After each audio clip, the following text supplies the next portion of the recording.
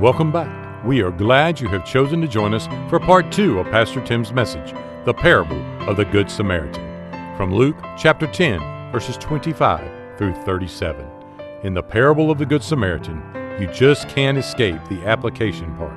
Yes, it is easy to find yourself in one or more of the characters to the story, but Jesus' application is, go and do likewise. We must get involved in the lives of others for the glory of God. Here's Pastor Tim. There are two more people that we're about to meet in these next two verses, in verses 31 and 32. One is a priest, the other is a Levite. We're going to call them passers-by, because that's what they are. That's all they are. They're passers-by. And I want you to see that they are indifferent. Now, they are pictures of religious people, religious leaders even. But they're religious people without a relationship with Christ. In essence, there's not a lot of difference between the priest and the Levite and the victim. They've been robbed. They've been left for dead.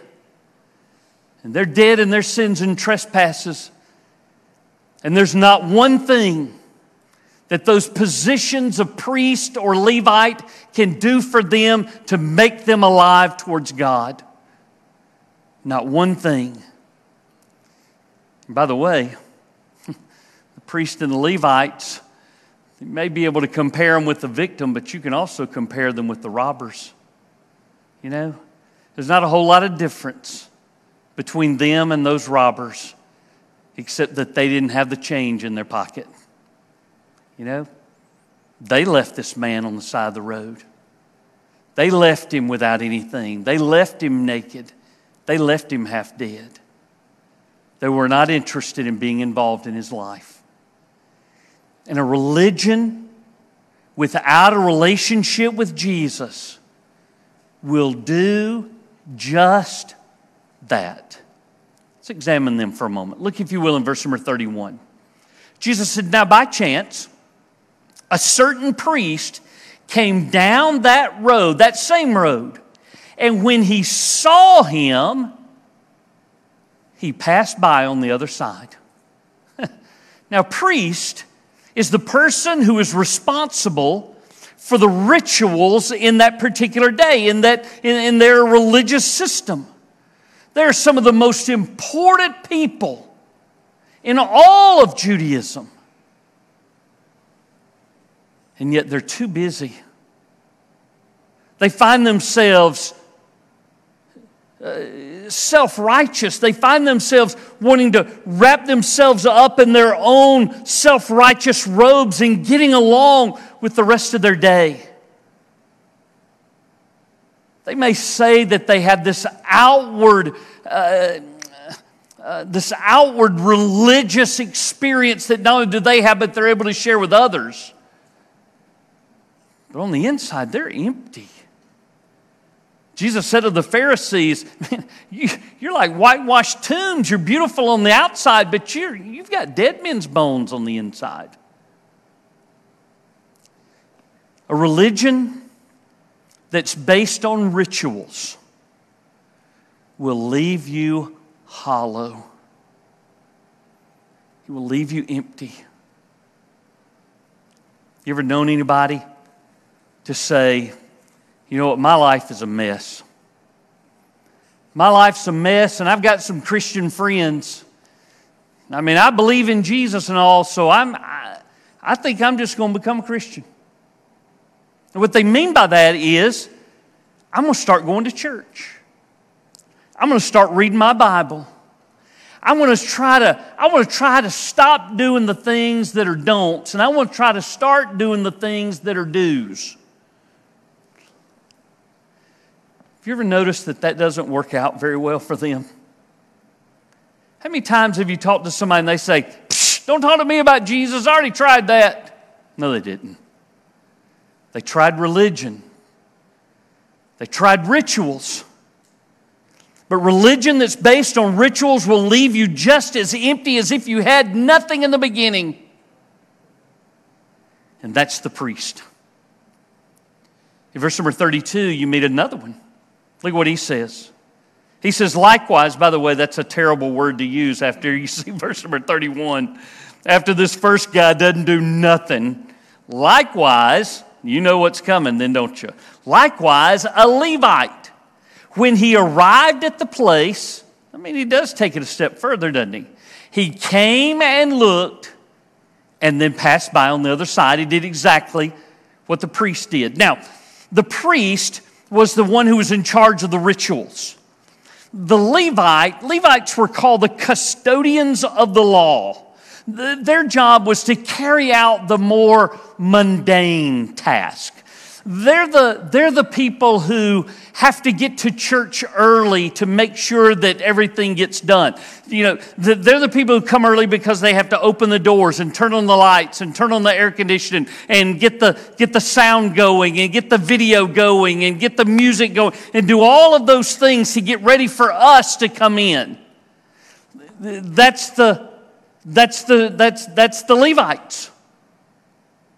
You would expect that because they're so used to serving in those kinds of ways, that they would at least have some compassion, that at least sort of their service nature might kick in, that they might do something. It's not at all. If religion based on rituals leaves you hollow, then a religion that's based on rules leaves you hardened. It doesn't soften our hearts to know the rules. It doesn't soften our hearts to know the Ten Commandments.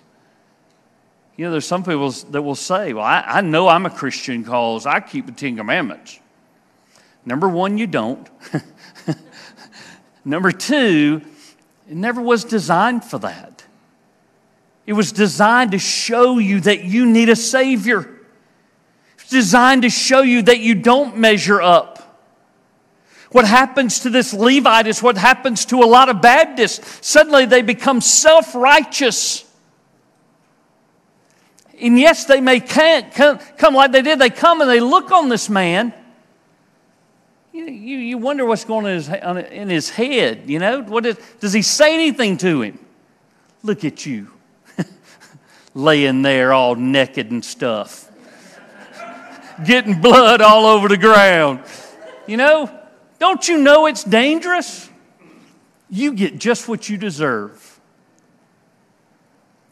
That's how the law treats people. You're in the condition that you're in because you deserve it. You're in the condition that you're in because it's all your fault. Now, are you culpable? Absolutely. But is that grace and mercy? Nope. It's not how we're to act, and it's certainly not how Jesus acts. But it's how religion leaves you. Don't let your relationship to Jesus be just your relationship to church. Coming on Sunday, getting involved in something, giving money to something, whatever it is, don't let that be the substitute for your relationship with Jesus. It'll leave you cold and hard-hearted. Now we get to meet a man in verse number 30 who the audience is going to think is the worst of the worst. I mean, if a priest walks by the guy and just doesn't even look, doesn't even say anything, just beats the beat. If the Levite comes by and says, hey, look at you down there, you know, and then just walks by, man, what's the Samaritan going to do? Man, the Samaritan's going to come by and he's going to rumble through it. Well, he doesn't have any more pockets, does he? So he's going to find some, maybe they dropped a coin and we're going to steal something. Kick him while he's down. There you go, I can do that. You just kick him, leave him, and then go on his way. It's not the kind of person the Samaritan is in our story. Do you know why? Because the Samaritan represents Jesus. Jesus doesn't kick you when you're down. Jesus doesn't steal the last little thing that you might have left. Jesus has come that you might have life and that you might have it more abundantly. This is what I want you to know about the Samaritan. The Samaritan got involved. He got involved. And Christian, you need to get involved. You need to get involved in the lives of other people who desperately need you. Even the people that you think are not your neighbor. People who don't talk like you talk. People who don't see themselves as the same gender that you see them. People who don't love the people that you think that they should love. We still need to show Jesus to them. No matter who they are, no matter where they are, no matter what they've done. It's our responsibility, like the Samaritan, to act like Jesus and to show people genuine love and genuine kindness. There's 6 different episodes in this passage, 6 different ways that Jesus showed love and kindness to us. How the Samaritan shows love and kindness to this victim. Let's go through them real quickly. Number 1's in verse number 34.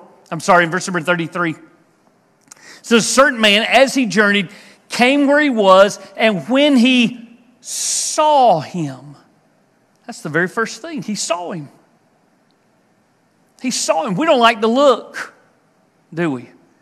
We don't like to look at the needs of people. I mean, you know that guy at the end of the on-ramp or the off-ramp is holding a sign that says that he's going to work for food. And you already know in your heart good and well that he won't. Okay? So what do? You get interested suddenly in something over here on this side of the road. We just don't want to make eye contact, do we? We don't want to see them in their hurt. We don't want to see people in their pain. But the very first thing that the Samaritan does is simply to see him. If you are the person who feels invisible, if you are the person who feels insignificant, just to know that somebody acknowledges your life is the very first step in the right direction. You can't get involved with people if you don't really see them for where they are. Number 2, he sympathized with him. He sympathized with him. There in verse number 33, it says, and when he saw him, he had compassion on him. Sometimes we are so wrapped up in ourselves that we have no room for compassion. But the Samaritan's heart is broken over this man's condition. And our hearts ought to be broken over what we see in the lives of people. We see what they live in. We see how they live. We see the choices that they make. Our hearts should be as broken as the heart of God and have genuine compassion on them. Number 3, he sought him.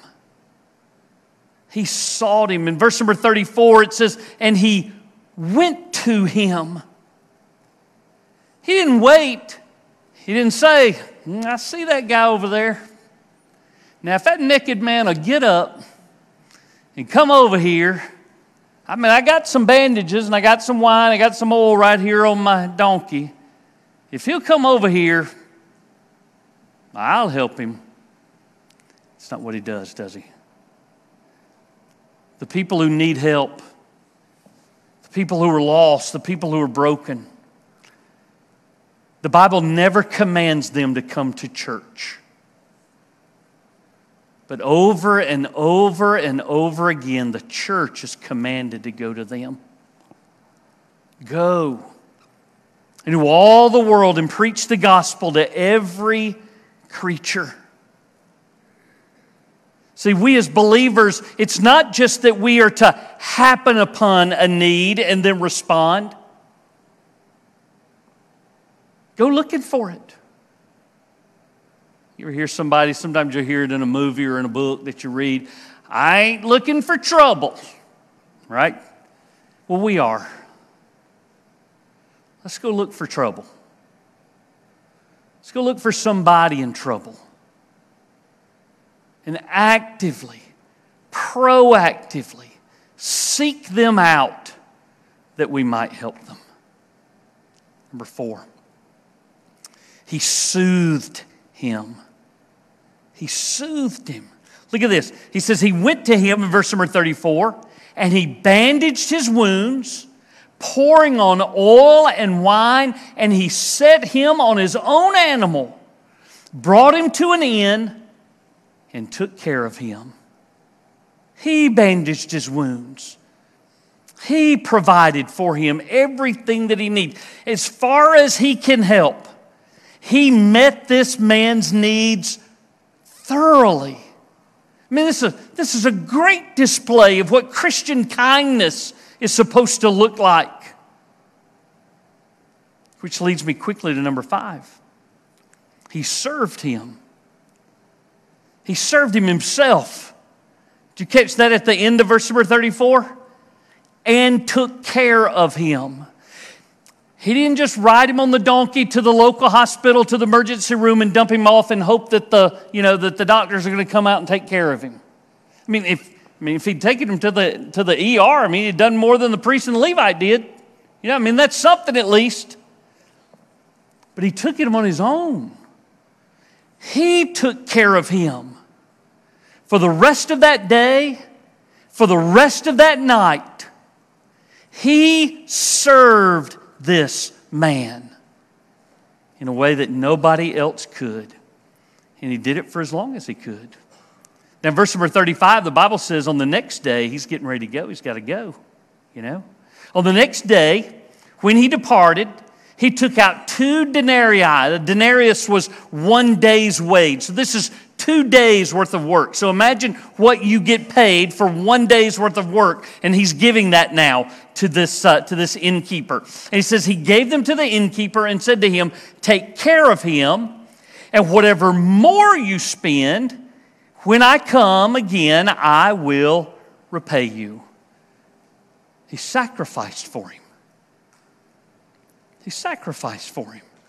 Not only giving up these 2 days worth of wages, but to be able to tell that innkeeper, if there's any more expense, then I'll come back and take care of that too. You know what he doesn't say?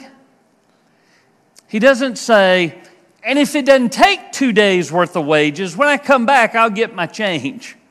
He's like a parent who gives his kid some money to go to the store. He ain't seeing no change.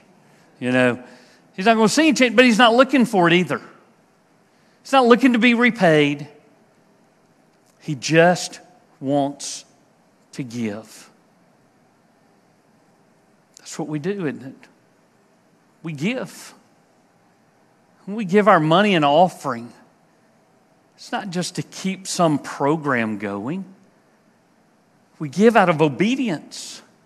We give out of gratitude. We give knowing that there are other people on the end of that gift who get blessed. We know that there are real, genuine people with real, genuine needs on the other end of that who need it. That's why the old saying is, give till it hurts, right? Adrian Rogers said, don't give till it hurts, give till it feels good, because eventually it does. When you give in such a way that other people are blessed, it feels good, doesn't it? David Jeremiah said, giving until it hurts means that we have crossed the line between convenience and sacrifice. That's what this man's done. He has crossed the line between convenience and genuine sacrifice. Why don't we start acting that way? Why don't we start giving that way? Why don't we start seeking out opportunities that way? By the way, that's the point of the passage. When you get to verse number 36, we see that Jesus is still speaking to that lawyer. You know? At the end, the lawyer said, you remember the lawyer asked the question, who is my neighbor? So all of this that we've read from verse number 30 down through verse number 35 has been the answer for him to that question. Now in Jesus' favorite way of doing it, when you ask a question that you don't mean, Jesus asks you a question right back. So here's the question. Which one of these do you think was a neighbor to him who fell among the thieves? Was it the priest? Was it the Levite? Or was it the Samaritan? This man, remember at one point he's trying to justify his own discrimination.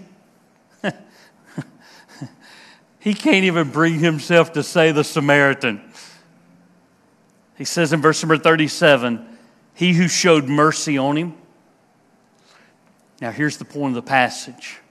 Here's the whole point of the message today. Go and do likewise. You go do this. If you want to love the Lord your God with all your heart, with all your soul, with all your mind, with all your strength, if you want to show that in loving your neighbor like yourself, then love people the way the Samaritan loved a stranger. Go and do likewise. Let's pray. Why don't you begin today by asking him, Jesus, what do you want me to do? How do I get involved in the life of somebody else? I mean, I don't want to crash down the door, bust into somebody's life. But God, would you open up an opportunity that I might seek out, that I might invest in somebody else's life? Investments in the lives of others pays dividends in eternity.